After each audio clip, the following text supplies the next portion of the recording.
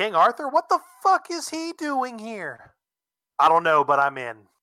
Let's talk about it on the next episode of Shonen and Suds. Cody. I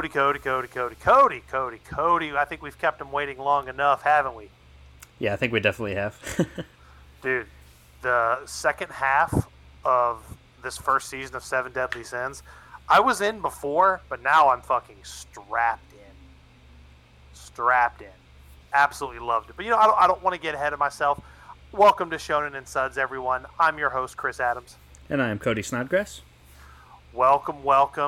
I know last week we were interrupted by we had our first OVA episode. I hope y'all enjoyed that.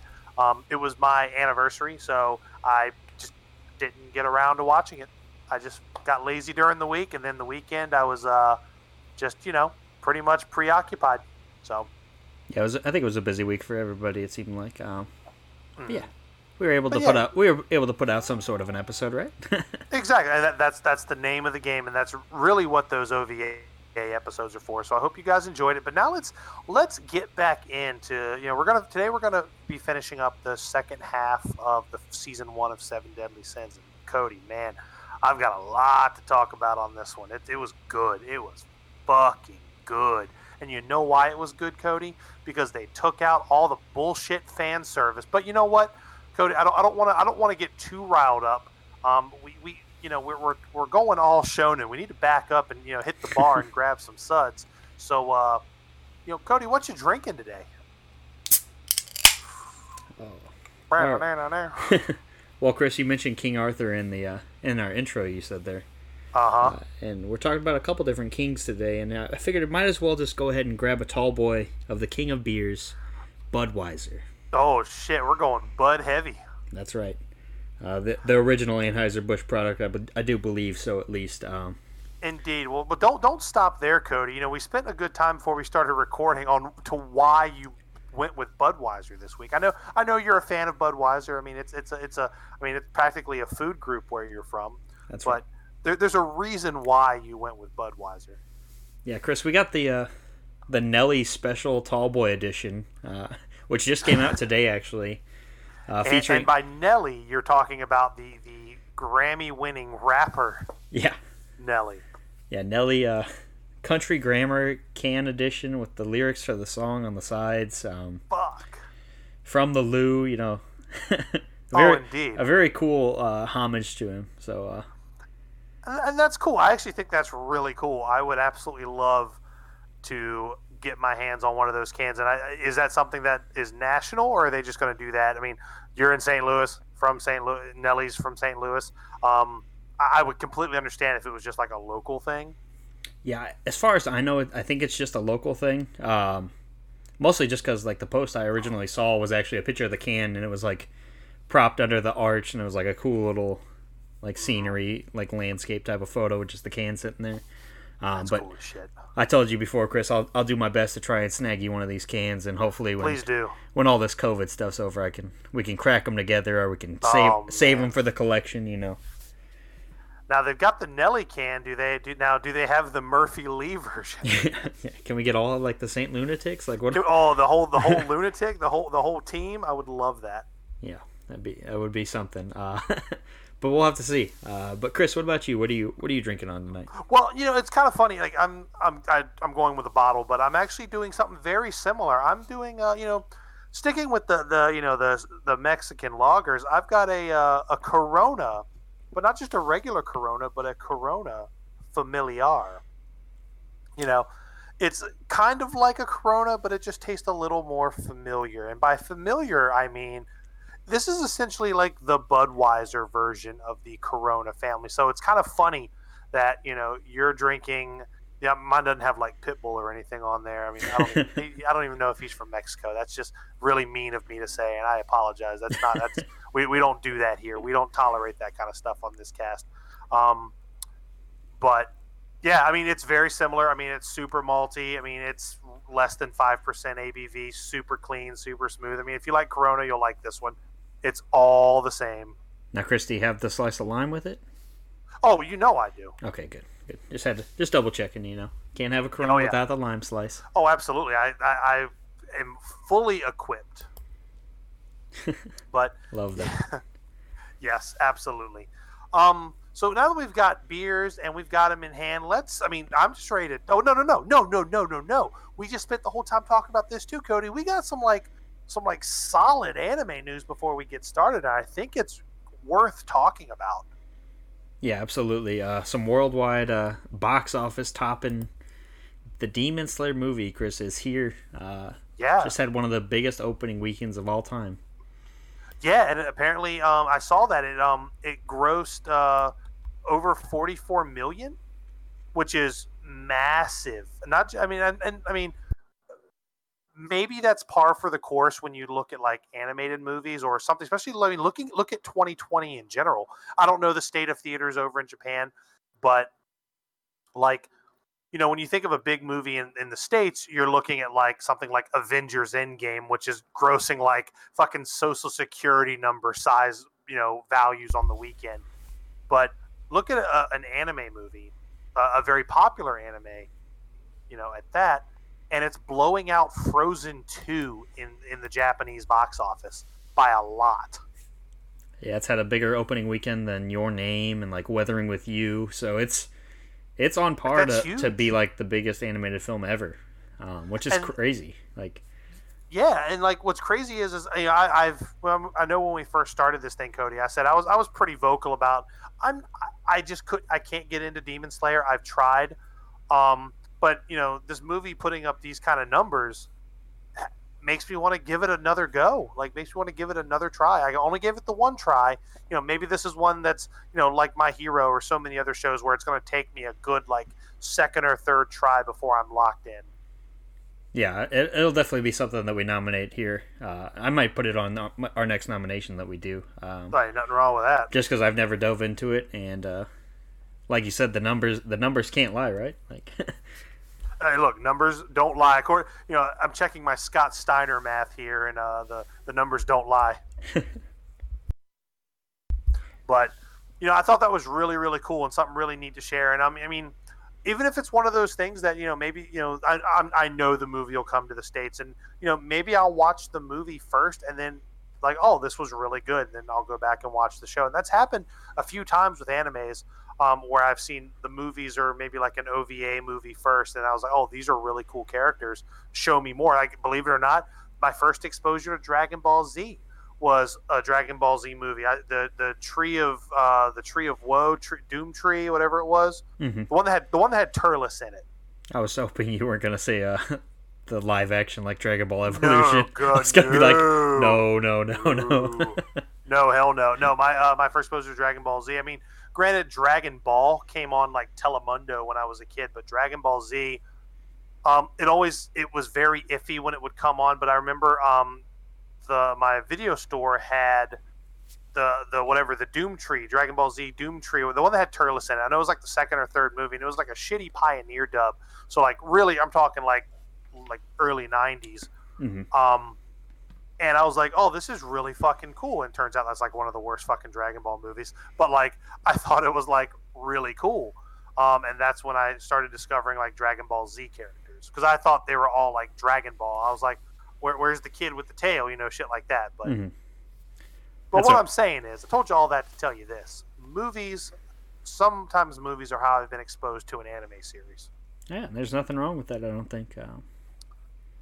No, not at all. But Cody, and I've been fighting the urge because every time I pull up Netflix, I keep getting the recommend. Like when you go to Netflix, like the first thing that pops up is like something they recommend. Mm-hmm.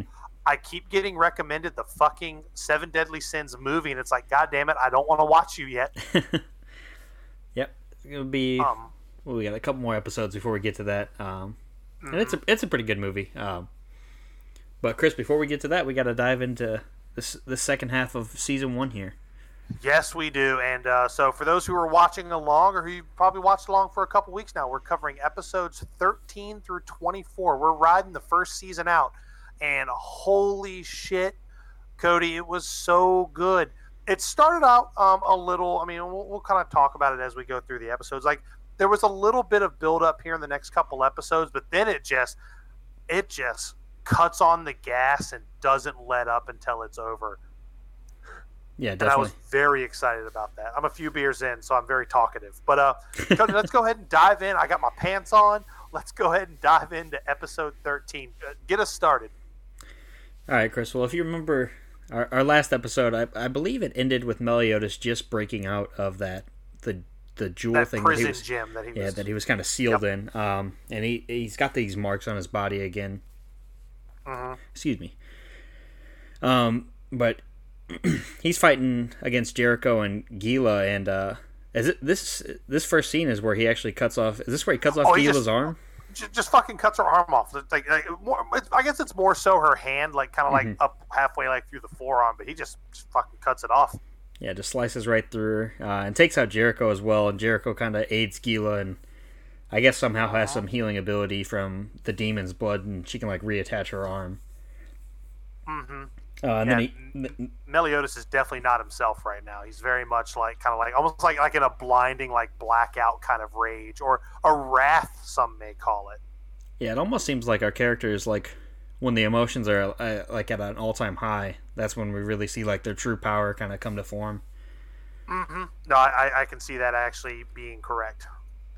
But he starts fighting with Helbram, and Helbram actually seems to like got to be whipping Meliodas' ass, believe it or not. Yeah, Helbram was a character that's kind of grown on me, like, because we only really saw him fight that one time, or wait a minute, yeah, that one time against King, like in a couple episodes before, and I was like, oh, he just took the wood to his ass. But he's going toe to toe with old coked out Meliodas here. Yeah, and right before he can kind of land the finishing blow on Meliodas, Deanne actually shows up, and she's using her is it the Gideon is the name of it, her sacred treasure weapon, her fucking hammer.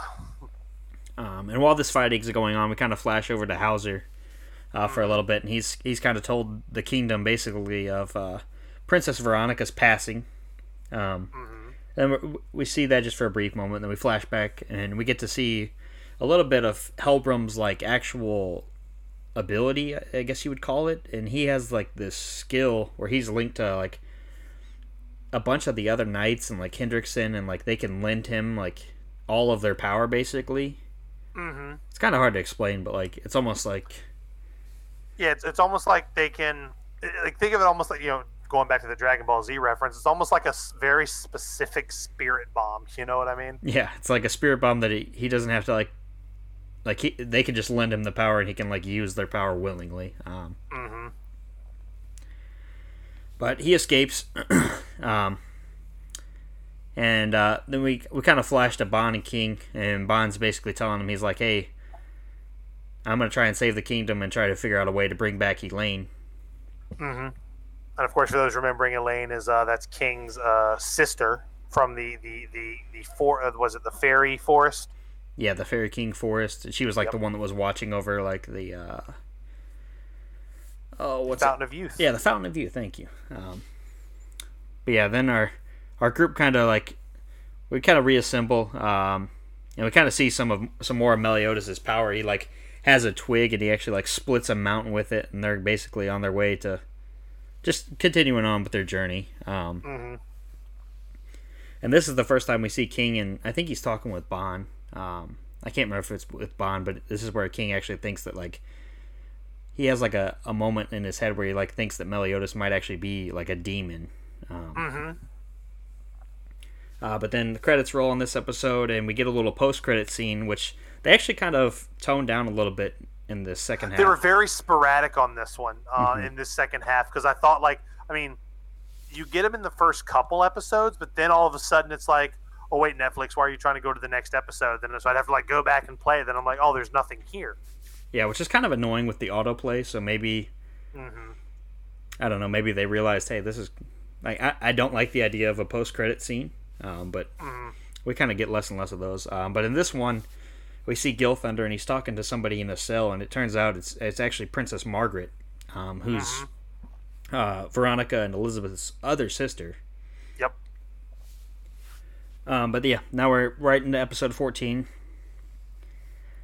This is where we get introduced to a couple new characters, mostly just one character. But we see this green-haired boy who we had seen earlier in, I believe it was the town of Vale was the name of the town. Yep. And he's walking around with this giant suit of armor. And at first it kind of makes it seem like the suit of armor is Gowther. Yep. Obviously, we're going to find out later who Gowther really is. But we're kind of just... They're kind of just taking shelter in this cave. And then we kind of flash back to the Kingdom of Leonis, where Helbram, he's actually informed that somebody's noticed this armored giant kind of like moving around. And he sends out the Roars of Dawn. These are such cool characters. I mean, we've got Hawkeye, we've got Jason from Friday the 13th. We've got a samurai. Like I think I like these characters, but it's such like a ragtag group. It's like you ever seen like bootleg Justice League toys? Yeah, like the Sense of Right Alliance. That's what this group reminded me of. Yeah, I was gonna write down their names, but they're not really important enough to like. No, they're really not. Like, I mean, they're really in this episode, and you see them again down at the end of this season. No, I agree with you. There's not really much to tell with them. Yeah, they're just like another cool little group of villains, which we've seen in previous episodes. Like, oh yeah, similar groups. I mean, exactly. And then we actually flash and we meet. We're introduced to Zeal, who's actually Gila's little brother, and we kind of see like her more like human side because up to this point we've only seen like psychotic Gila. Yeah, and this was such a cool little a little shift for me because I was. It's good to know that even. Like, because I mean, from the moment we met Gila, she was just this very like calculating. Everything has a percentage to it. Everything is, what I'm doing is right. You are evil. But now it's like, oh shit, she's just a big sister. She's just, like it's like being a holy knight is her 9 to 5, and now we're seeing her on Saturday. You know what I mean? Right. Yeah. And we learned that their father. Was a holy knight who apparently fled his like unit while on a mission. And we see like Zeal's kind of he has like some thugs that are kind of like picking on him and like bullying him. And then we see Gila that night. She kind of goes out and just slaughters these like group of thugs. Oh yeah, that's the Gila I've become accustomed to. But like, I didn't mind this, right? Because I mean, they weren't just. I mean, they were beating the shit out of him. Like they were just being really, really mean to this kid. Oh yeah, no, they got what they had coming to them. Oh, they got their just desserts, that's for sure. But yeah, then our crew, like the Sins and Elizabeth and everybody, they're promoting the tavern at like a nearby town. And these as is tradition. Yeah, parking the old boar's hat and trying to recruit some patrons. Yes. But some holy knights arrive in the town, and Hawk and Elizabeth are off just kind of exploring the town. And they actually happen to bump into that same green-haired kid that we seen earlier and previously, and he actually reveals himself to be this man named Alan. And he's kind of a strange character. It's almost hard to almost explain. like Spectrum-y, for lack of a better way to put it. Very kind of I don't know, like you. I got a very much on the spectrum kind of vibe from this character, and I don't mean that like that's not in a mean, snarky, mean-spirited way. Like there's just something very specific about Alan. Like obviously incredibly intelligent, knows what's going on better than anybody else around him. Yeah, definitely. But like there was just something very. Like I don't know, like there was just that kind of on the spectrum kind of vibe I got from him. But then like we see the guys like I think it's King Bon and Meliodas. They're doing some exploring. I can't remember if I think they're hunting is what they were doing. But they come across this group of soldiers that have basically been slaughtered. And one of the soldiers says that like this armor-clad giant attacked them. And Meliodas and King and Bon, they're like, hey, that sounds like Gowther. Give me 1 second, just flipping a page of the notes. So you're all noted up, my friend. Yeah. But yeah, basically, quote unquote, Gowther and the Sins, they kind of begin fighting. And the Roars of Dawn, they show up. And we kind of get this whole little battle going on. And this episode ends with the green-haired boy. He basically reveals himself to actually be Gowther, who's the sin of lust. The goat sin of lust. Yeah, so we're at... Well, there were some cool parts in that fight. Like, I don't remember if the fight happens in this episode or if it starts in the next one, because there's that really cool scene where the guy shoots the arrow and, like, Gowther catches it. Mm-hmm. Is that in this episode or is that in the next one? No, it is in this. That's how this episode ends, because that's how Gowther shows up. Yep. That's when right. Gowther shows up. But yeah, kind of just going in right into episode 15. So now we're up to, 5 sins? Yep. Yeah, this is number 5. Yeah, because I think the Roars of Dawn, they need to... Helbram's ordered them to get the giant's head. Mm-hmm. And Gowther, this is where we kind of see, like, he's not trying to fight...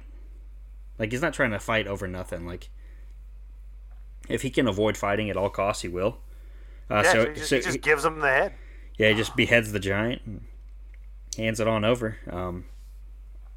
But yeah, this is where it gives it to the Roars of Dawn so they can take it back to Helbram, yada, yada, yada. And this is actually the first time that we, obviously as the viewer, but it's actually the first time the Sins have actually seen Gowther's face.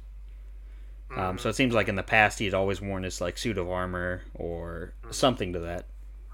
Well, and also too, like Gowther, like switches how he looks, and he looks a little more androgynous. Like I when I had looked away, I actually thought Gowther was a female. When he switched forms, this is just how he looks. Yeah. But turns out, Chris, that giant. That giant isn't dead so yet. Cool. Even after being beheaded. So the Sins and the giant, they kind of start fighting. Mm-hmm.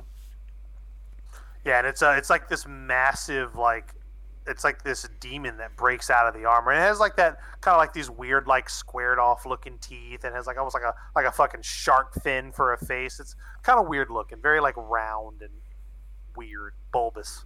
Yeah, definitely. And Bon is looking at Meliodas' attacks, and Meliodas is using like these black flames. It's kind of similar to like the markings that are appearing on him. And Bon's kind of having like flashbacks of his past, which we kind of don't really get to. We don't really understand like what's going on. Like him and King are kind of having their doubts about Meliodas. Like, could he be a demon? What's going on with him? But we get to see some more of Gowther's like magical ability, which is actually, I think it's called Invasion. But he basically creates like these illusions, it almost reminds me. I don't know if any of our listeners have seen like any of Naruto. It's like Itachi, he uses Genjutsu. It's almost like that, where like it's what they're seeing is not real, but it's kind of like just messes with their heads essentially. Yeah. That's great in this. I'm trying to get my bearings right because I feel like I'm all over the place. This is where like they start smelling King. They're like, oh, he smells good, and then like he turns into like Fat King, and he's like, oh, guy, he smells like dirty socks. Yeah, because like Gowther doesn't recognize him or something like that. He's like, no, that's not King, and then he like poofs into his fat form. Yeah, we got a lot of fight scenes here, so if we get jumbled up, please forgive us. Oh, that's okay. I mean, there's a lot happening here because there's some kind of crazy revelations here. Yeah, we actually see Bon like rips out the giant's heart, and it turns out that this giant is actually Gila and Zeal's father, because we see like a human like almost like protruding out of it. Yeah, because while they're fighting, like Meliodas notices it and like stops. Yeah, and he actually. And I know that's when and then Gowther uses his weapon. I forget what, like the light arrow, I think is what it's called. Mm-hmm. And that's how they figure out who it is. Yeah, it turns out that it's Dale, who's Gila and Zeal's father, and actually Meliodas has like a past with him. And while this whole fight's going on, we actually see a quick scene with Cain, who was the old man from the fighting tournament, and he actually brings a sword to Elizabeth. He like stops by the boar's hat because she's just kind of holding down the fort there. Yep. Yeah, and I think Diane's there with her, too. Yeah, and it turns out that this sword is like a gift from Liz, who is Meliodas' like past girlfriend, who we get a couple flashbacks during these last few episodes. But Elizabeth shows up and gives Meliodas the sword from Cain. And he pretty much just minces this demon apart. Yeah. Yeah, but don't they but they leave but don't they leave the part where like there's a section that Dale's in that's just like still whole? Mm-hmm. But I don't know if I can't remember if Dale's dead or I think he died there. Yeah, he dies there. I do believe so. But Gotha tells like the rest of the Sins, he's like, hey, I know Hendrickson is behind this, like he's been experimenting, yada yada yada. And that's where this episode actually ends. So we're moving right along in episode 16. This one starts off, Gotha agrees to join the group. And he actually brings up that another one of the sins, which we haven't seen, which is the boar sin gluttony, known as Merlin. And he tells Meliodas, because Meliodas is still wondering, like, hey, what happened 10 years ago? Because his memory is all fuzzy, along with everybody else's, pretty much. Yeah, and it was cool when I heard the name Merlin. I was like, that's probably just a coincidence. That's just, like we're a fantasy anime. Somebody's got to be named Merlin, and it could be spelled any way. Well, Chris, her tattoo looks like a dick, by the way. Yeah. But yeah, the crew kind of has like a little like, I guess like a little like, somewhat of a reunion type celebration. They're getting all drunk. Gotha's kind of airing out the squad's dirty laundry, kind of giving out some secrets. That's what I'm talking about. Where like they're smelling King, and then they're like talking about like Deanne lies about you're 29 feet, but you're actually closer to 30 feet. Yeah. And like just shit like that. Yeah, it's pretty funny. It's a nice little lighthearted. It's a nice lighthearted scene without bullshit fan service. Like they can do it. You can have lighthearted moments without grabbing titties and putting faces up skirts. That's right. Turns out. But all the fun kind of comes. We get a scene change of Hauser, and he's talking with Dreyfus, and he's telling him that hey, more and more of our holy knights are joining Hendrickson's new generation, which is another kind of like little side name. Which has Dreyfus pretty worried. Yeah, and this is where now we did forget to mention that Jericho actually saw the battle between the Sins and the monster. And like Dale, because that's important here. Yeah, so Jericho actually tells Gila about like the half demon, half holy knight. And Jericho actually brings back the necklace.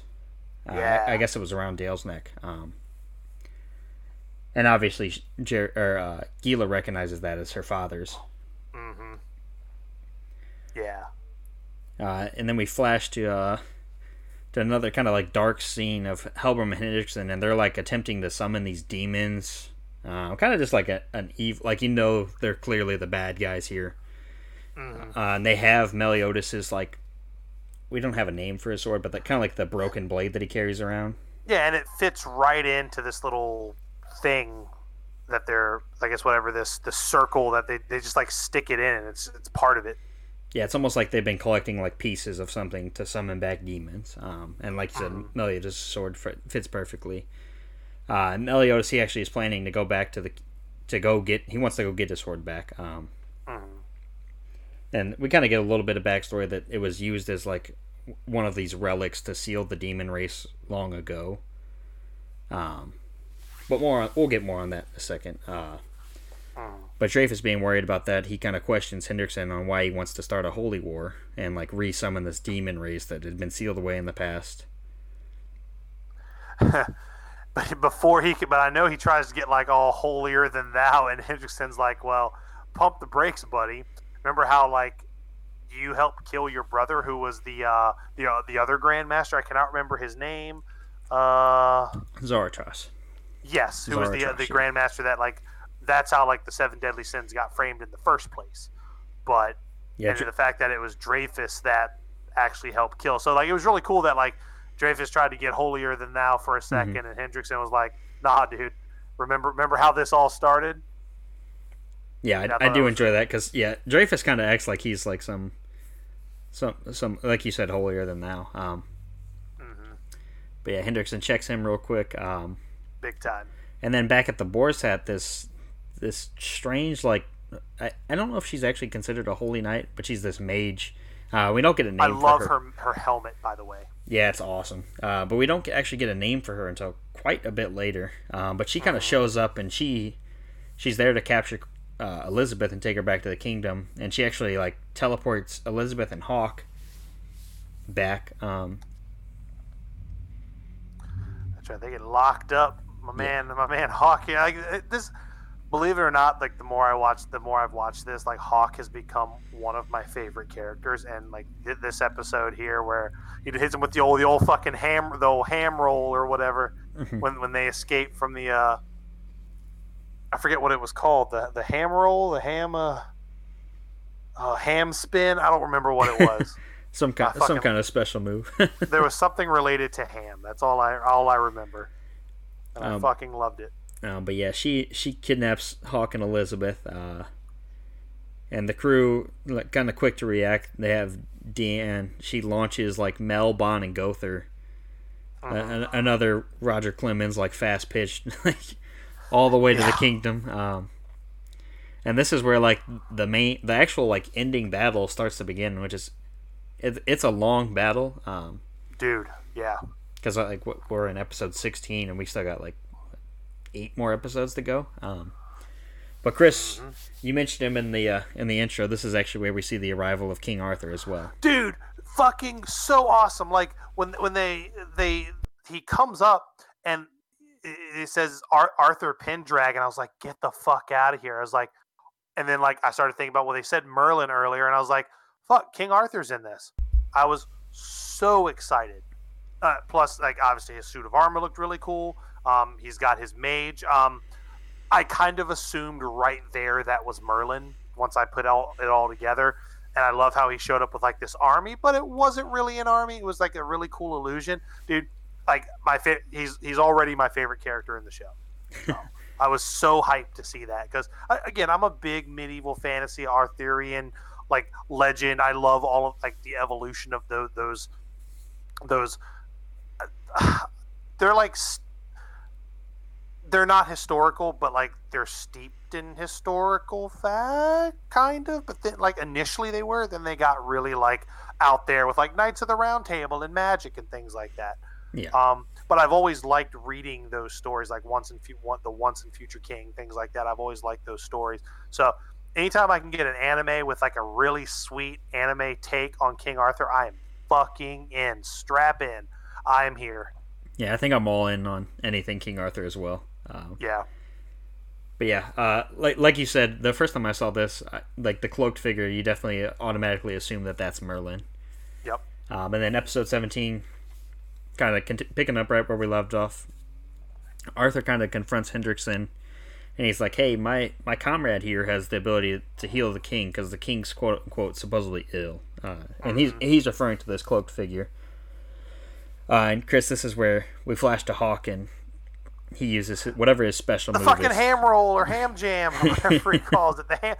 What did he say? Ham slam? It was something. So I want to say ham slam is now. But like he's like because Hawk like has to take a shit or throw up or something because in the episode before he was like scrapped out like just really like going ham, no pun intended, or maybe it was on the scraps. So like Hawk just either has to throw up or take a massive shit because like that's why he like breaks out of the jail cell. Yeah, so they get out of there, and then we flash to the Sins like Bon, Meliodas, and Gother. They're still fighting, and Gother like we see him uses like illusion or it's invasion, but he's using illusions. He kind of uses the knights to like kind of turn onto their side. Like the knights believe that they're like family members and stuff like that. Yep. And then we flash back to King and Deanne, and turns out King can summon this dog creature thing named Oslo. And he's like, oh, I probably should have used this earlier because this dog can teleport whatever he eats to wherever he like desires, basically. Convenient. Yeah, super convenient. So he teleports him and Deanne. So the whole squad's at the Kingdom of Leonis, and now they're all in this battle. Dreyfus and Deanne, they fight. Dreyfus kind of makes quick work out of Deanne. Dude, Dreyfus just puts the fucking dumpster on her. Beats her up real bad. Like, I thought he killed her. Like, I legitimately thought she was gonna die. Yeah, is this where he's like blowing like literal holes in her body? Like, yeah. Yeah, and she's like walking through the city, and like the city's like falling apart because Helbrum's like causing it to, basically. So yeah, and I'm glad you said that, because what's happening here is, and also Gil, like, I've already forgotten his name, Zeal. Yeah, Zeal is Gila's brother. Yeah, like Gila's brother is like caught in the middle of this shit. Yeah, and Deanne actually protects him from like a top of a falling building. But it's actually like I said, it's all Helbrum causing this kind of. It's like they're still framing the sins for what happened in the past, and they're trying to make them seem like that they're attacking the capital, when in reality, like, the capital is where the evil stuff's happening, and they're just trying to get their friend back. But yeah, Hauser. This is where Hauser and Gila, they actually like kind of switch sides on us and kind of become like good guys, because they see, like, obviously Hauser has like a connection with Deanne because he saw her save that. From the tournament. Mm-hmm. And Gila, obviously seeing that Deanne's protecting her brother, they kind of take a stand against like the other Holy Knights. Which is crazy because like even Jericho's like, "What the fuck are you doing?" Yeah, and this is right. We're going right in episode 18. They're actually pinned up against like Dreyfus, Gilthunder, and Helbrum, so it's like they're in over their head, definitely. Absolutely. These three are obviously like just leagues above them. Mm-hmm. So they're fighting with Hauser and Gila, and then we flash So to Hauser and Gila have a really cool like little team attack that they do. The fucking whatever the little like tornado, does, like, the tornado, explosion. and then she puts the fireball in. I thought that was really cool. Yeah, and we'll actually see that again a little bit later on. But yeah, then we kind of flash to Elizabeth and Hawk, and this is where they actually come across Elizabeth's sister Margaret's cell, which we saw a few episodes earlier. So they're kind of talking with her. A lot of fight. This is all kind of flashing back and forth, so it's hard to keep up with here. But yeah, we got Gother. He actually saves Gila from like one of Dreyfus's attacks, so he's there to help. And Elizabeth, we flash back to her, and she's telling Margaret about their sister Veronica, who up until this point, at least I believe that she's dead, because from as far as we know, she's dead. And then we see this Mage Knight again, like the person that originally captured Elizabeth. What I think her name is Vivian. I think it's Vivian, yeah, but like up to this point, I haven't heard her name. At least maybe I missed it. I know they say it later on, but she actually says some stuff like that.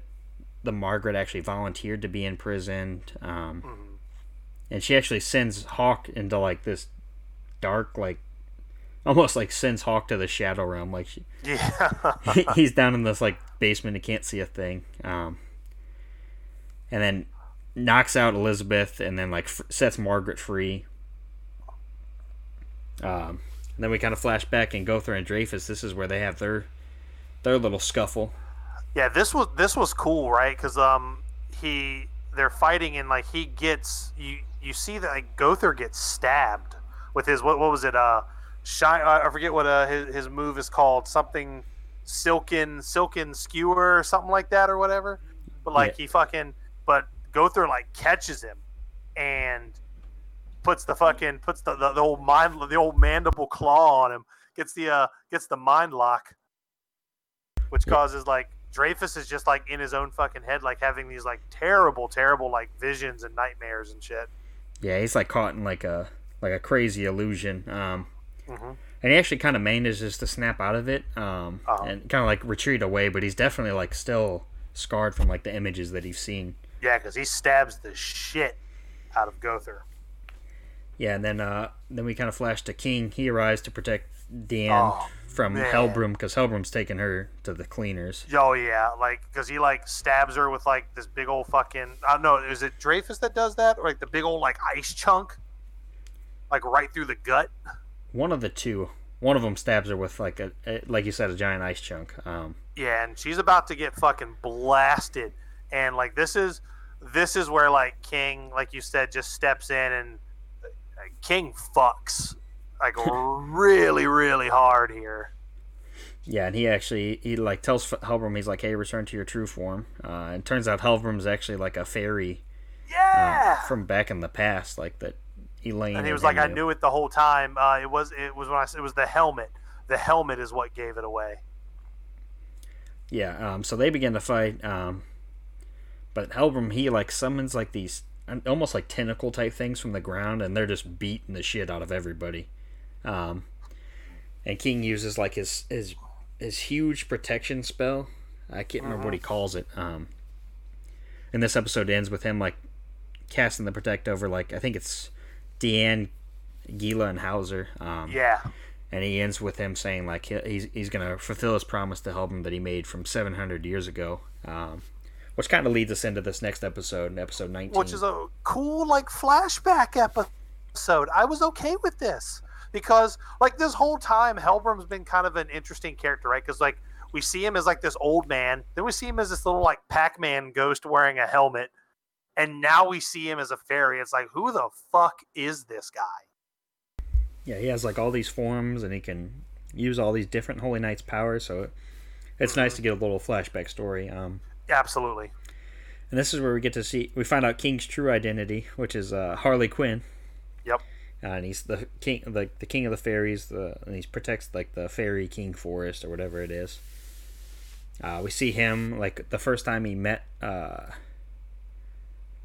This is where is this where he first meets Deanne? Yeah, as a little girl. Mm-hmm. Yeah, and apparently the whole really the gist of this episode and the gist of this flashback is, it's like King lost his memory because he was attacked by a man who looked like Helbram. Yeah, like in his like older form. Yeah, like he was attacked by that person, like killed a bunch of people or a bunch of fairies. And he's found. King is found by a little giant girl, which is, we quickly realize it's Deanne, and she like takes care of him. They become like really good friends. They become like a lot of people like start calling them a couple. You know what I mean? Which totally starts to explain why King, feels the way he does about Deanne. Yeah, why he has like this fondness to her. Yeah. And I can't remember. King actually gets sentenced to like 1,000 years in prison. And we don't really get to see much of that. It kind of flashed back to the present time, but we do see that like in the, I don't know what you'd call it, if it's like a trolley, but like basically in the vehicle that he's taken to ride to prison, we see Meliodas in that same little like arrested as well. Yeah. But then we kind of flash back to present time. King defeats Helbram. And while this is all going on, we see King Arthur and Hendrickson. They're going to town. They're scrapping. Yeah, and Arthur's it's kind of a tough fight for Arthur, and luckily Meliodas, he kind of shows up and uses his full counter and like deflects Hendrickson's attack back at him. It kind of just brings us right into episode 20, and this is where we see like really the beginning of our main like protagonist and antagonist kind of square up, Hendrickson and Meliodas. And this episode's actually kind of sprinkled with flashbacks as well, Chris. We get to see a little bit of Meliodas's and like Gil Thunder's like flashbacks where like he was training Gil as a child. Dude, this might be my favorite episode because of the little throwaway line from episodes before. And how it all kind of fucking comes together. So good. Yeah, this is a great episode. And we also get to see like Margaret's history with Gil. Yeah. That they're like they've been close for like a long time. But then we flash back to present time, and Gil's carrying Dreyfus to safety because Dreyfus is still, like I said, he's messed up from those visions that Gowther made him see. But anyhow, then Gil Thunder he heads over to help out Hendrickson. And Chris, I got this written down as like the tag team title match right here. This is definitely the new boot goof, and this is the big one, the main event. Yeah, the belts are on the line. We got Meliodas and Arthur Pendragon against Gil Thunder and Hendrickson. God, I was at the edge of my fucking seat on this episode. Because Arthur's no fucking. I mean, he's no slouch either. Clearly. Oh no, definitely. And Meliodas' like demonic power is like emerging, and Hendrickson like knows exactly what it is. But we, as the viewer, we kind of don't know. And then the cloaked figure once again shows up to kind of help out with King Arthur. And then we flash in between the fighting. We flash over to Elizabeth, and she actually wakes up after being knocked out by Vivian, is her name, I believe. Yep. But she wakes up in like her father's like. Not necessarily his throne room, but it's like his actual like bedroom. In his chamber, yeah. And like, he's bedridden. Yeah. And all while this is going on, we're still seeing more flashbacks of Gil and like Meliodas and all this stuff. So we got a whole lot of stuff going on. Elizabeth obviously getting to speak with her father, and kind of bring him up to speed, and they're kind of just getting caught up with each other. Then we flash back to the fighting. And I think this is where... Is this where Gil turns good? Not quite yet. Like, they're still fighting, because like they give Arthur the bop, because Gil Thunder and Meliodas are fighting. Mm-hmm. Hendrickson beats Arthur. But what's happening is, like, while they're fighting, Margaret like is climbing up like one of the towers on the castle to try to get that's right. But then like something happens, and she it's like almost in her mind she's like talking to Gil, like, stop fighting. But then she like jumps from the ledge. And it got a little weird for me because it's kind of a confusing scene, because it turns out, like, we as the viewer, we don't know this, but Meliodas knows that there's like a curse that's on them. Yeah, and he's like she jumps, and all of a sudden you see like this like worm-looking monster getting sliced in half, and I'm like, well, was that not Margaret? Was that just this illusion creature or something? And yeah, Meliodas says something like, "I see it" or something like that, and he like shoots a blast over that way. Mm-hmm. And it turns out what he did was he like freed her from this curse that apparently Vivian had placed on them, like way back in the past. She had placed a curse on Gil Thunder and Margaret, basically to kind of like do their bidding. Yep, and what was really cool, and this is where that kind of like throwaway scene, like in an earlier episode, like the first time you see Gil Thunder, when they fight, he actually says, "I am now more powerful than any of the 7 deadly sins." But that was apparently like during one of these flashback scenes. That's a line like Meliodas told Gil Thunder to say that, like, whenever you're in trouble, you have no one to lean on, things are at their darkest, I need you to say that. Mm-hmm. And then it all just came together, and it was like, it makes so much fucking sense. Like, he's been trying to tell them this whole time. Yeah, and Meliodas is actually the only one who knows that Gil Thunder's been under this, like, that something's wrong, obviously. But he's had to wait for like a good moment, basically. No, to play devil's advocate here, if he was cursed, why the fuck did he chuck a spear at him from across the kingdom in like episode 3 or whatever? Yeah, well, I digress. I guess that's before they had actually like met up at the White Forest and like fought. Yeah, that's fair. So I guess he hadn't heard him say the name or say the phrase. Yeah, that's fair. Yeah, it's kind of a confusing scene though, because like you said, we see Margaret like hurl herself off this like cliffside type thing, and then Meliodas ignores like fighting Gil Thunder and Hendrickson and like shoots a blast over that way, and I was like, and like you said, this like beast appears, and you're like, wait a minute, what's going on here? So it does get a little confusing, but it all comes to a head here. Yeah, and Gil Thunder beats the shit out of Hendrickson. Yeah, actually cuts his arm off. Yeah. And then we actually have the cloak figure reveals herself to be the Boar Sin. Her tattoo looks like a dick. I'm sorry, it looks like an under like the undercarriage of a dick and balls. Well, apparently it's a boar. Sure. Supposedly, but this is Merlin. Yep, and I believe I can't she's remember the if that's sin in of this one. she's the sin Say of what? gluttony. I think she's the sin of gluttony. Yeah, the boar sin of gluttony. Yes, um, but also too, like, because the episode ends with like the curse is broken. The mage Vivian is upset, but also like we learned that like Vivian was like Merlin's apprentice or some shit like that. Yeah, we see like I don't know if we see like a flashback scene, but Merlin like calls her out and like says she was her like former apprentice, and like it says like she's no match or something like that. And then we actually get a post credit scene in this episode. So they're kind of just few and far between at this point. But we see Hawk, and he's still in this like shadow realm, is what I like to call it. But he's in this like dark basement, and he runs into Bond. Yeah, which actually kind of leads right into episode 21. They find each other, and then Bond is looking for the horn of some kind of the horn of.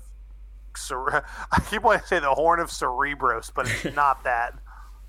Yeah, but he comes up to like this, like you said, this pink horn thing, which is supposedly a goddess, and this is where I really don't like this part with Bond, because this horn thing just like, oh, you must kill Meliodas, and I'll bring back like, Elaine. That's convenient. And I'm like, okay, he won't fall for that, right? And nope. Well, he does. Yeah, we'll get to that in a second, though. We flash back to Vivian and Merlin, and Merlin's basically like leagues above Vivian, and so she tells Merlin where Elizabeth is, and Merlin transports them. This is where we see a scene. Dreyfus he approaches, and like Margaret reveals like this is where they're all like in the King's Chamber. So they got the whole squad there. Margaret's kind of reunited with Gilthunder because Gilthunder switched to the good side, and Dreyfus he comes up, and Margaret reveals this whole plan that Dreyfus and Hendrickson plotted to kill Zaratros, and that Vivian placed these curses on Gilthunder and her, and had her do like their bidding. And this is like it's more like context to what Meliodas did. Yeah. So it kind of helps explain like what exactly we saw in that last episode. And Dreyfus, he actually confesses to the king, and Elizabeth actually reveals to Dreyfus that Griamore, his son, who was that like larger guy that was with the other sister. With Veronica, yeah. Veronica. He's like, yeah, he's just guarding her remains. He's still alive. And then Merlin, still offering to heal the king's wounds. Her, Arthur, and the King of Leona, excuse me. Yeah, they just go back to Camelot. And then we see Hendrickson. He's almost like reciting like some kind of other language type shit. And this is where we see like Jericho and like a bunch of the other like holy knights that were part of the new generation that drank like the demon's blood. They all start turning into demons themselves, and like causing havoc, obviously. Yep. Though it's great that somehow like Gila was able to not transform, and I can't remember how that happened. But she was she didn't transform. Yeah, she's like struggling. But she never, like you said, she never actually transforms. Yeah, I actually thought Jericho was going to die here. I was like, oh shit, well they clearly die when they turn into these giant monsters. Yeah, it's definitely like a little bit worrisome because Jericho's kind of like a character we've kind of gotten to know ever since like Bond got revealed. Yep, and Jericho's she's just obsessed with like being as powerful as her brother, who we haven't met yet. If I'm not mistaken, we haven't seen her brother until like right now when she mentions she has a brother. Yeah, we're about to come across him. And he just fucking because he just comes just walking out. Oh, wait, what's going on here? Like just out of nowhere, and he just gets fucking just mopped up. Yeah, Jericho I thought she killed him, but she like crushes him in her hand. But we see like Elizabeth, she's kind of like trying to protect the rest of the crew, and she's like agreeing to go with Hendrickson. She's like, hey, he's just after me, like let me go with him, yada yada yada, kind of trying to play the hero. Yep. And then our old buddy Bond shows up, and of course, being the total dumbass he is, like he just goes right after Meliodas. Believes this horn and starts attacking Meliodas. And he like accuses Meliodas of being part of the demon race. Mm-hmm. All this nonsense. Well, and I can't remember if it's here, but while they're fighting, like, is it? No, that's not while they're fighting here. No, it is, because Bond gets like smashed through a wall where the demon is. That actual demon whose blood the new generation's been drinking. Yeah, he gets smashed through a wall. I think that's when he's fighting later, right? Yeah, that's coming up in the next episode. Okay. But yeah, this is where we got a lot of fighting here, so it's going to be tough for us to really kind of. It's a lot of back and forth. Yeah, it's all gas. Whole lot of fighting here. Bond reveals to the captain Meliodas, he's like, "Hey, if I kill you, then Elaine can be brought back." Meanwhile, Helbram and King, like Helbram's actually like still alive somehow, because it turns out like he'd actually been dead this whole time, but Hendrickson had been like controlling his body. Yeah, it got a little out there because like, it turns out a whole lot of stuff, and it's basically like Hendrickson is the source of it all. Yeah, and even going back to like the flashback episode, like it was pretty much like the old man that we saw in the flashback was still Helbram. Like he was in disguise. Like there's something about dealing fairies' wings. There's a lot happening there. But it turns out, like you said, he's been dead almost this whole time. Mm-hmm. Yeah, it's been Hendrickson using like the power of the demons, like to control him and all this other stuff. And this is where we see Hendrickson. He kind of starts to bear these marks that are similar to like the ones that Meliodas has. And this is where we see Hawk kind of stand up against Bond, which I enjoy because like it seems like Hawk has more of a head on his shoulders than Bond does. Absolutely. Bond is like the most gullible dumbass character. Like, yeah, which is a little too headstrong, which is a nice way of staying stupid. Yeah. But him and Meliodas kind of agree. They're like, hey, well, we can fight another time. We gotta finish like the fight that they're in to begin with. So Bond actually, I don't know where he got this from. He stole it from somebody. But he has like this hyper recovery like pill kind of thing, which I know, Chris, you have. I don't think you've seen Naruto, right? No. Yeah, if anybody who's seen Naruto, it's like Choji's pill that he takes, where it's like a super recovery and like brings them all their strength back. But he uses that on Deanne and Gilthunder. Yeah, and I love the line. He was like, "Oh, well, I guess I should have given that to Meliodas, huh?" Like, I kind of like that. How it's like, "Oh, you've had this thing this whole fucking time." Yeah, it almost reminded me of the thing where King, like, he summoned the dog Oslo and had him teleport him there. I'm like, well, why'd you have Deanne throw the other three? Yeah, exactly. To the kingdom? The people speak up. You got things, use them. Yeah. And this is the scene where we see Jericho, like, what I thought she killed her own brother, but apparently he turns out to be alive later on. Yeah. So she's in her demon form. And Dreyfus, him and Hendrickson, they kind of start fighting because Dreyfus kind of calls out Hendrickson. So they're fighting. And this is where Elizabeth actually gets hit by somebody's attack. She kind of gets caught in the crossfire, basically. So she's pretty, like, what seems to be, like, fatally wounded. Then we flash over. King finishes off Helbram for good this time. Yep. And isn't this the episode? Doesn't Hendrickson just kill fucking Dreyfus right here? Yeah, here in a second, yeah. Yeah, Bond, we got a lot of stuff happening. Like King, like all our fights are kind of coming to a close outside of the main one. So King finishes Helbram. Bond actually frees Jericho from her like demon form. Yep. Gila has recovered, and King and Bond, they kind of like team up together, and they take out the remaining demons that are kind of like terrorizing the town. And then we see the old Roars of Dawn. They arrive. They're all here to help. So it's kind of like all of our characters are all in the same place, and they're all pretty much targeting Hendrickson. Yep. And this is where, Chris, like you said, Hendrickson, he actually like almost like melts Dreyfus with like a touch. Nukes him. Yeah. It's kind of crazy because Dreyfus is a pretty powerful guy, so Hendrickson's not somebody to be like fucked with.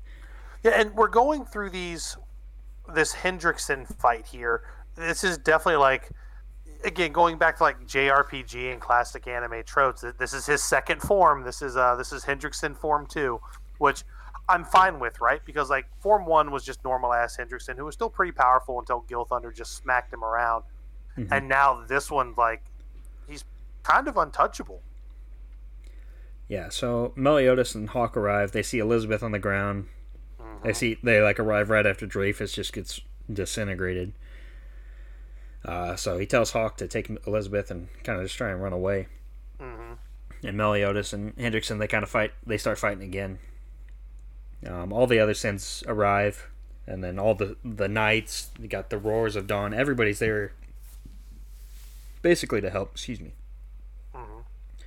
And this is where we get that scene where like Bond steps in to fight with Hendrickson, and Hendrickson kind of like launches him through this like cave wall. Yeah. And this is where it's revealed that like red demon that had attacked the Fairy King Forest from like Bond's past and Elaine's past is actually like, I don't know if it's still alive, but like Hendrickson's been using it as like the source of all of his power. And that pretty much brings us right into episode 23. Hendrickson, he's like claims that he's wielding the power of the red demon, which is that one that's in the cave. And Bond kind of snaps, and he like smashes Hendrickson like through like basically puts him like there's like a cave under them as well. He like smashes him through this hole in the ground. And the synths kind of hop down and follow this trail of blood that Hendrickson's left behind. And then when they come up across Hendrickson, there's actually like the remains of like another demon from the past, which is known as the Gray Demon. And Hendrickson kind of like draws some of its DNA. I don't know if he draws like, it's almost like he takes like some of its blood, and like injects himself with it. And this is where, like you said, it's like JRPG fashion. He goes into like his quote unquote final form. Yeah, now he's like the last form of Kefka, and you've got like your parties of characters here, because like Gilthunder shows up, the fucking Roar of the Dawn are there, and they're all just like everyone's just coming at Hendrickson now, and he is just sending them all packing. Yeah, Meliodas blocks one of Hendrickson's attacks to like protect Elizabeth, and that does like a shit ton of damage to him. And then we see our old boy Hawk makes the ultimate sacrifice here. Oh, this part hurt. No. Yeah, this one gets you right in the feels. Oh man, which is so weird. Before we move forward, like, what is it about Hawk that I like, but I couldn't fucking stand Ninja? Because they're practically the same character, right? Yeah, I mean they're definitely like the comic relief character. I don't know. Maybe it's just because we get to spend more time with Hawk. That's fair. Because I guess if Ninja, if I got to spend more time with Ninja, and I guess maybe like one's actually real and one's more of a figment of the other's imagination. Yeah, I think that might mean all the difference too. But I think that has something to do with it too. And I mean, Hawk grew on. I didn't like Hawk at first. I guess, like you said, I had time to get to know Hawk, and Hawk was kind of like the voice of reason, trying to keep Meliodas from being just a scumbag, you know. And Hawk's more like less of a nuisance, like less of like an annoyance. Yeah. Like, usually when Hawk's there to actually like help, like he's getting Elizabeth out of danger, or he's carrying like the injured guy out of battle. So this is actually like a pretty like, they hit you right in the feels when Hawk. This was heavy, man. Because Hawk's like dead. Yeah. And this actually causes like Elizabeth to get super emotional. And it turns out she has her own like set of powers which we haven't seen before. Yeah, she's got like she's like a druid priestess or something like that. She's got some. Yeah, I think they actually call her an apostle of the goddesses. Of the goddess, yeah. And she's like has like this, like you see flowers blooming and like everybody's wounds are healing. Her eye like becomes like this symbol. Well, and we also get to see Veronica. Yeah, it turns out, and this I actually don't like. Because Veronica died. Like, oh, she was dead. She was dead as shit. And like moments later, like so Elizabeth doesn't realize that she has this power, and Margaret's kind of like, she's like, oh, in the past, like when I can't remember if it was Veronica that got hurt, but like she healed her without even knowing it, yada yada yada. And they say that she can heal wounds but cannot revive the dead. But like here, Veronica is just suddenly alive. So I don't know. I feel like it's kind of almost like a cop out. I don't know. Yeah, I think Veronica would have been better to the story had she died back on that battlefield. Yeah, and I'm a big fan of like death. That sounds kind of like morbid. Well, but like, I know what you mean, right? Like, if a character's gonna die to move the story forward, then there's nothing wrong with it. Like, I'm the same way. I hate when characters die and get brought back to life. Yeah, it's not 9 times out of 10. I think it's dumb. Like, I want all of my high fantasy to be like I'm playing Fire Emblem on permadeath, and when a character dies, they're gone. Yeah, you know what I mean? And it's like one of the main reasons like I love Dragon Ball Z and I love Dragon Ball, but it's one of the reasons like it'll never be in like my top favorite animes because like there's literally you can just get the Dragon Balls and everybody's okay. Like yeah, and it always happens like that. In this anime, like we don't have anything like that can bring people back to life. We're told that Elizabeth has this power that can't bring people back to life, that can only heal the wounds, but now Veronica's just still alive. Yeah. And it seems like a cheap move for a character that's not really important at all. But I agree. I agree. But I digress. We're now, Chris, we're into the final episode 24. That's right. The sins are there. They are ready. They are ready to fuck. Yeah, and they're revamped because Elizabeth's power has healed them. That's right. Meliodas kind of they got the full party res. They got the 9999 healing, 999 magic. All their items have been restored. They are ready. It almost reminds me of like when the Power Rangers put all their weapons together and they like form like the Mega Blaster. Yes. But Meliodas, he instructs Gother to give the others the instructions on like this quote unquote like attack, which I guess Meliodas and Gother have planned from before. And we see Meliodas and like Hendrickson, they're fighting, but like everybody's laying in their like special moves, and Meliodas is kind of like absorbing them all.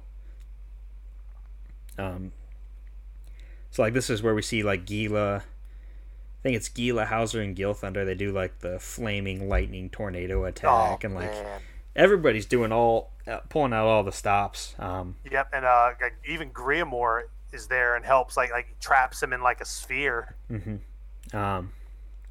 Yeah, it turns out Meliodas is absorbing all these attacks and to unleash them all at once on Hendrickson. And that's pretty much how he finishes him off.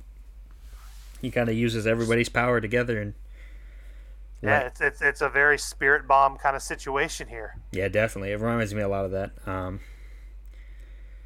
And this, Chris, we get some our somber news about Hawk is gets a little bit happier because it turns out that Hawk's ashes, as they like start to disappear, there's like a little baby Hawk. He's like a phoenix. He's like a pig phoenix. It's so great. Literally the pig phoenix. Now this is a death I'm okay with him coming back, because like Hawk is an important character, and like Veronica is just not. Veronica should have just died. I agree. And obviously, what I liked here in this scene too, I mean, they obviously come face to face with the king. The king is feeling obviously better after his healings because Merlin brings him back, and it looks like they're clear of all charges, right? Like the only thing that the king wants them to do is continue to be, he wants everybody to continue being holy knights, like Gil Thunder, Gila, like pretty much anybody who was like on the wrong side of this thing. It's just like, just keep being good. Yeah, because like the Dreyfus and Hendrickson are gone. Like, there's no reason. Like, he knew that they had like good in their hearts and all that stuff. Yep. And they kind of have a celebration at the festival in Leonis. It's just the Battle of Endor. It's your Return of the Jedi post, fight. Everybody's happy. Everybody's banging on the stormtrooper helmets. It's a good time. Yeah. And right before the Sins they're about to depart for Camelot. And like Elizabeth and Margaret and Veronica, they're all having like a sit down meal with Pops. Though before that, you do see some really wild things with like Gila, Gother, and fucking Jericho. Like you see the where fucking like Gila's just like with Gother, like they're just like chilling. Oh yeah, yeah. It's kind of a and like a weird. Jericho like definitely has the hots for Bond. Oh yeah, absolutely. And then you I see thought like that was really kind of cool. like Deanne asked King to go to like the dance with her and stuff like that. Yeah, that was so cool. I was so happy to see that. She was like down like in like normal size form. Mm-hmm. Like she was like looking for like a friend to go, and I think he was like, even King was like, well, let's go find the captain. I'm sure he'll want to go with you. And like, but she wanted to like ask him. I thought that was really fucking cool. Yeah, everybody gets their little like moment here. Yeah. And then we flash to the dinner scene with like the royal family, and Pops is like, hey, you can't go with these 7 deadly sins anymore. Like they're bad. They're like, they're not bad news, but they're like, where they go, trouble goes with them. Yep. And then Meliodas and like Mama Hawk show up outside. He's like, hey, you said you wanted us to find the 7 deadly sins. Well, there's still one more of us, so Yep. you want to come along? And she kind of just dips out the window and just the old window scoot, and they just get on Mama Hawk, and yep, they're on their way. Actually, Chris, to Camelot. So yeah, which I'm so fucking excited. I'm so excited that's where they're going, and I do like how it ends, where it does show you see Meliodas. I don't know if I can't. No, this is like, I want to say this is a post-credit scene, because like the credits are kind of going, like everything's just like the show could have ended here and I wouldn't have been upset. yeah, the credits are kind of going through the festival scenes, like the fireworks are going off. Yeah. But like you said, there is a post-credit scene. You want to go ahead? Yeah, where it's like Meliodas. It goes like Meliodas on the battlefield, and like Liz is dying, and she promises him that they will meet again. Yeah, actually, oh no, I'm sorry. That's not the post-credit scene. That's just like the last scene we see. Okay. And then before the yeah. So Liz, like, it's Liz clearly like dying, and like you said, she says, "Don't cry, we'll meet again." And then post-credits, we see Gilthunder, Hauser, and Griamore. And yeah, they see like the symbols. Yeah, they're like looking at these books, and they see the mark that Meliodas has like appear above his eye, and the same mark that Hendrickson had. And they say some like lines like, "We'll have to forget everything we know," or they say something like, yeah. So it leaves it open for like some mystery. We still have another sin to be discovered. There's definitely a lot of more stuff on the horizon. But yeah, that brings an end to season 1 of 7 Deadly Sins. What I really, really love, Cody, is how like this kind of ends. Like, again, like I said, if this was the end of the show, I wouldn't have been upset, because it has some questions that are unanswered for speculation, and you can always go into a sequel if you need it. But like, the villain was vanquished. Like, that story arc is finished. I was so happy with how it turned out, minus some very, very minor gripes. Again, like you said, I am not a fan of Veronica being alive. I don't like some of these cop-out things, like this recovery pill and this dog that can teleport. It's like I don't like little things like that, unless like the difference with the recovery pill and the dog thing was like, Bond was like, oh, well, I guess if I had this the whole time, I probably should have just used this on our fucking leader, who's probably stronger than all of us. Like, I like that kind of tongue-in-cheek line there, where it's like it's almost like the when they wrote this, they're acknowledging that it's bullshit. Yeah, I think it's, at least he explains that he stole it from like somebody in Vale, or he says something like that. Yeah. But the Veronica thing, that's my main gripe, outside of like how heavy the fan service was kind of in the earlier episodes. Mm-hmm. And it goes to like, it's almost non-existent. Yeah, in this. Like, I mean, there's some times. But... yeah, there's some smaller moments, but they're almost like kind of funny. Like when King and Deanne are like getting to know each other, and like, I don't remember what they're doing, but like Deanne's clothes get ripped off, and like King like blushes heavily. Like, whoa! But like it's not nearly as bad as it was, where like the captain was stealing like Elizabeth's panties. Yeah, just gripping titties the whole time. And it's like, yeah, and like even like in the earlier part of the second half, they had some downtime, and even then the fan service was very minimal. Like I do like how they righted the ship on that one. Like I get it. I understand that, like, you know, sometimes you need those joking moments, but like, I don't know, like I thought like more of the shit with like Hawk having to take a shit was more funnier than like the panty grabbing, right? Because poop is funny. No, yeah, definitely. All right, Chris. Well, that brings us, like I said, it's the end of season 1 of 7 Deadly Sins. So I kind of want to know, like, what overall, what were your thoughts? We went over some of our gripes and our things we liked. But how are Well, you looking forward to season 2? oh, absolutely. I absolutely. Now my gripes are very, very minimal. The gripes I had were just like the kind of bullshit anime tropes that you see sometimes. Um, but overall, like I think it's a very well told high fantasy story. The characters are constantly growing on me. Like even like there's very few characters I like liked at first glance, but like even characters like King, who I didn't really care for when I first met. They're all just fantastic. I can't wait to continue on this journey with them, and I want to see.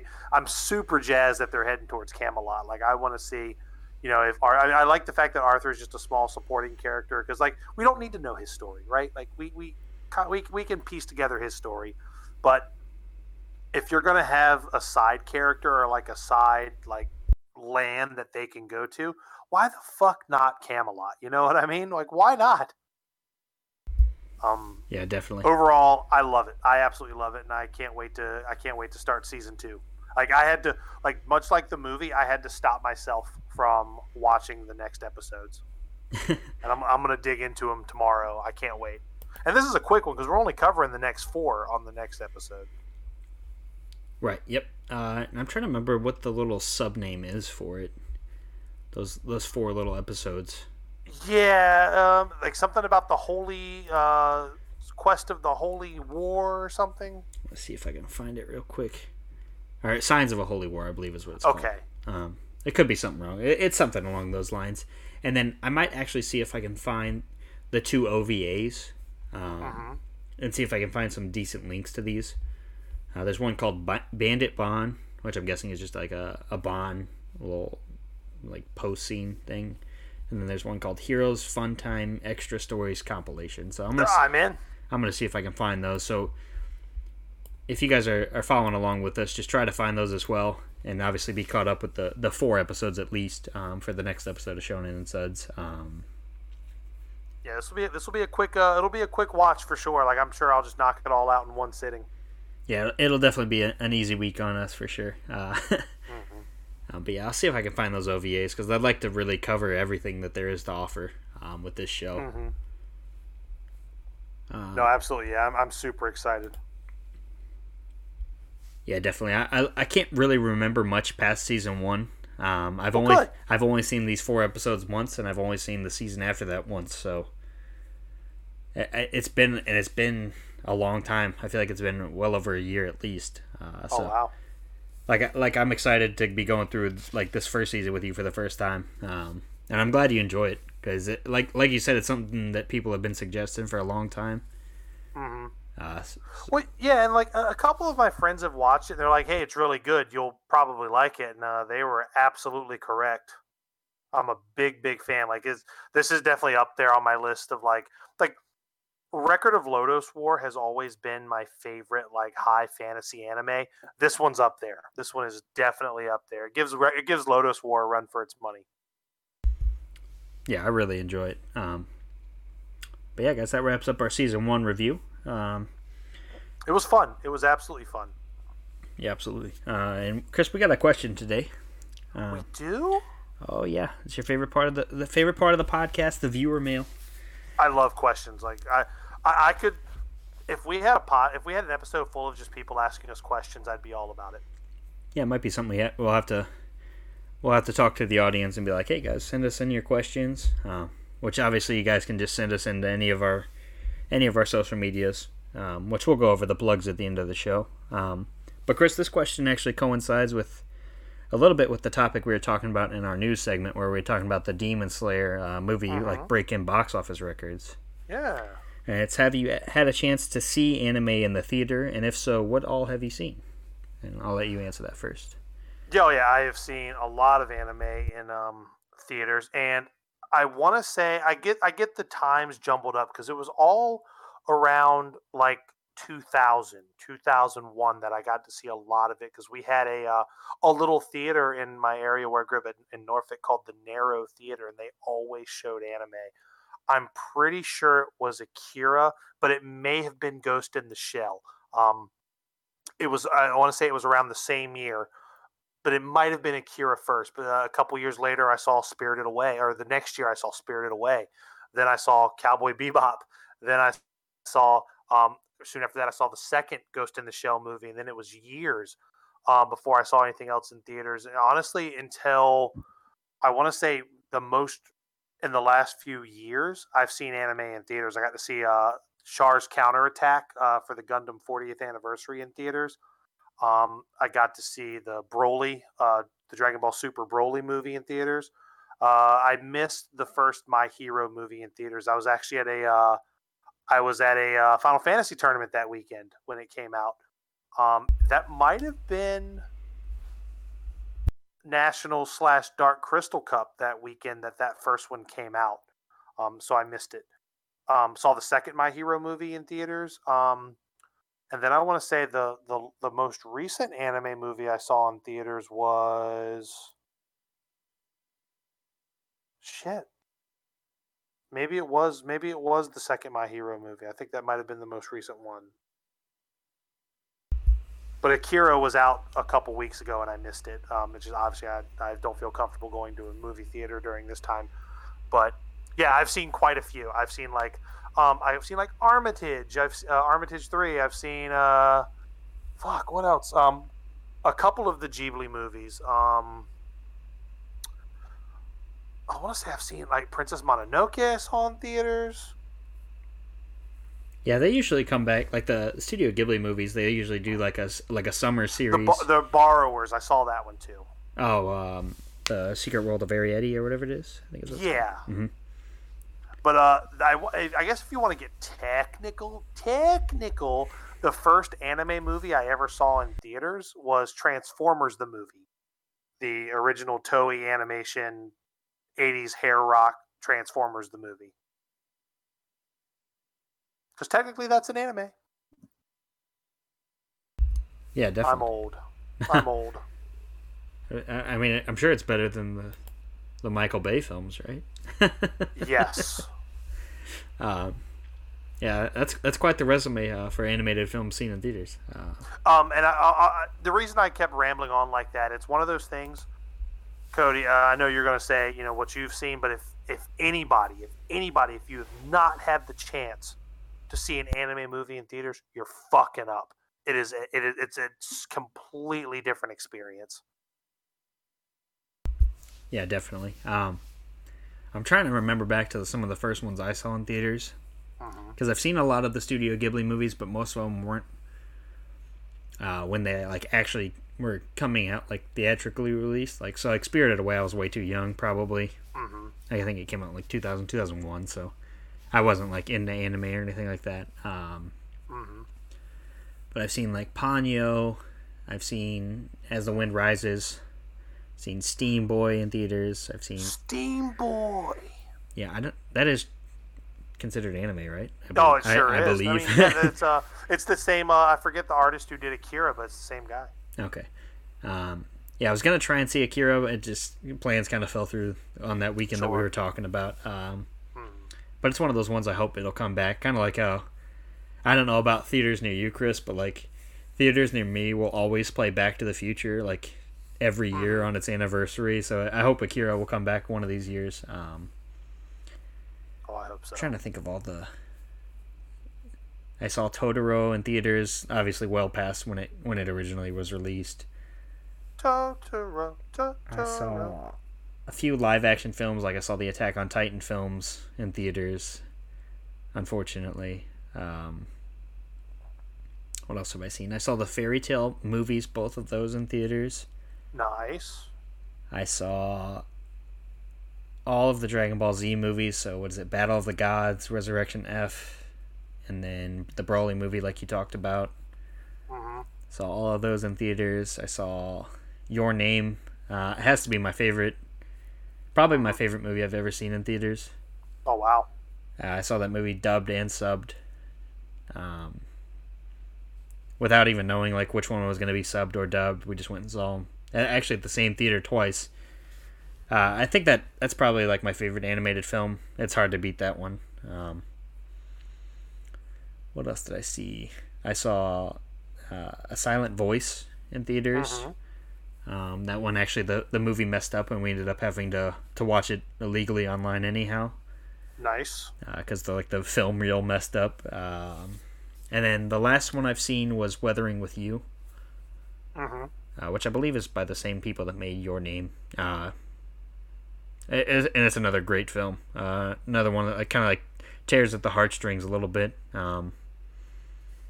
Not quite as impactful as Your Name, but another great film nonetheless that we'll definitely be reviewing somewhere down the line on this podcast. But I think that's just about everything anime-wise, I believe. I could be forgetting some, but yeah. If I remember it, I'll let you guys know. Like there's a lot now. Like it's a lot more commonplace to see anime in theaters now than years ago. You know what I mean? Like you would used to have to go to like a niche like old type. You know, a lot of neighborhoods, a lot of cities have like old theaters that have been refurbished. A lot of them show, they'll show like kung fu movies, or they'll show like second run movies, or something. But now, like with all like the Fathom events, like you can almost guarantee there's going to be an anime movie at least once a month now, which I think is really, really cool. And they make good money. Like obviously look at Demon Slayer. That movie's going to fucking just crush when it hits the States. And like the My Hero movies, like I want to say like the My Hero 2, Two Heroes got like it got noticed when it was performing very well at the theaters. It was surprising. Yeah, I know, and I know like more recently, I haven't seen it, but I know like the Konosuba movie was huge. Like everyone I know went and saw that. Yeah. So like like you said, animated films are definitely becoming more of like it's becoming more of like a norm. Well, because they're better than most of the bullshit most of the bullshit regular movies coming out. I mean, that's. I mean, I feel like that's more objective than subjective. Because I mean, you look at a lot of Hollywood or wherever you live, a lot of these movies are borrowing concepts from anime. Oh, yeah, absolutely. Because they've got like they've got their shit together. Like it's a great medium for storytelling. And like especially like a Ghibli movie, like if there's any one studio that you need to see a movie on the big screen, it's a Studio Ghibli movie. Like they're breathtaking. That's the only way to describe it. They're just insane to watch. Like Spirited Away, I felt like I was just in another fucking realm when I was watching in theaters. Yeah, I'm glad you mentioned Spirited Away, because I think that was kind of like the flagship that made like animated movies coming overseas, like to America, and like being dubbed. Yeah, because it won an Academy Award that year. Spirited Away won the Academy Award for Best Animated Movie that year. Yep. Yeah, that was big. Actually, I just randomly thought about it, but I've also saw Mary and the Witch's Flower in theaters. So another great film you should check out. Yeah, I agree. Like anime in a theater is second to none, and I highly recommend it. If you're interested in anime at all and you haven't had the chance, I reckon at this point most people have. Right. But if you haven't, you're fucking up. Yeah, and I'm sure like most of our listeners, they've seen animated films in theaters. But yeah, it's definitely something like it's definitely a great experience. Like if you have a friend that hasn't seen like an animated film, it's a great way to get somebody who doesn't like anime. Like at the time, I remember we're talking 2001. My girlfriend at the time, when we went to go see Spirited Away, she fell in love with the movie. She wasn't into anime, and she was like, "That was an amazing experience." Yeah, it's definitely a good way to get somebody who might not be into it or might be kind of like on the fence about it. Like, drag them along with you. They're going to have a great time. Absolutely. My wife doesn't know it yet, but she's going to come with me to see Demon Slayer when it comes out. Love that. Absolutely. Yeah, we'll have to. I'll definitely have to nominate that as one of the animes I haven't seen yet. So, which one? Demon Slayer. Like the actual show. I haven't dove into it at all yet. So, I want to. Well, Chris, if it gets voted in, you'll have to, right? I know. That might be the only way I give it a fair shake. We'll just have to force you to watch it. Fuck. Or maybe seeing the movie first will turn it around. I don't know. We'll get there. We will definitely get there. Yeah, we'll cross that bridge when we get to it. That's right. But yeah, guys, if you want to stay up to date with us on everything, all of our polls, if you want to vote on those, you can follow us on Twitter at Shonen and Suds. You can like us on our Facebook page, which is also at Shonen Insides. If you just search that, you'll find it real quick. Just drop us a like there. And be sure to follow us on our Podbean account. That's where we get to really take a look at all the stats. I know we passed over 200 downloads now, so we really appreciate you guys checking out the show. And you can drop us a follow there, and they'll notify you whenever we drop a new episode and everything like that. But Chris, that's pretty much all I got for this episode. Do you got anything else you want to say before we close out? No, man. I'm just excited to dive back into some Seven Deadly Sins. I have become very, very invested in these characters, and I'm excited to keep going. Yeah, guys, so if you want to stay up to date with us, be sure to watch I believe it's called The Signs of a Holy War. It's those 4 episodes. It's called Season 2 on Netflix, so watch those. And if you can find the Bond OVA, try and watch that. I'm going to try and find some links that work for us. So we'll see what we can do on that, and we'll let you guys know about that. Yeah. I thought I lost you for a second there, Chris. Oh, no, I'm still here. I am definitely still here. I'm just excited, man. I'm excited to dive back in, and you guys should be too. But until we meet again, I'm Chris Adams. And I am Cody Snodgrass. Thank you so much for listening. As always, we will be back next time.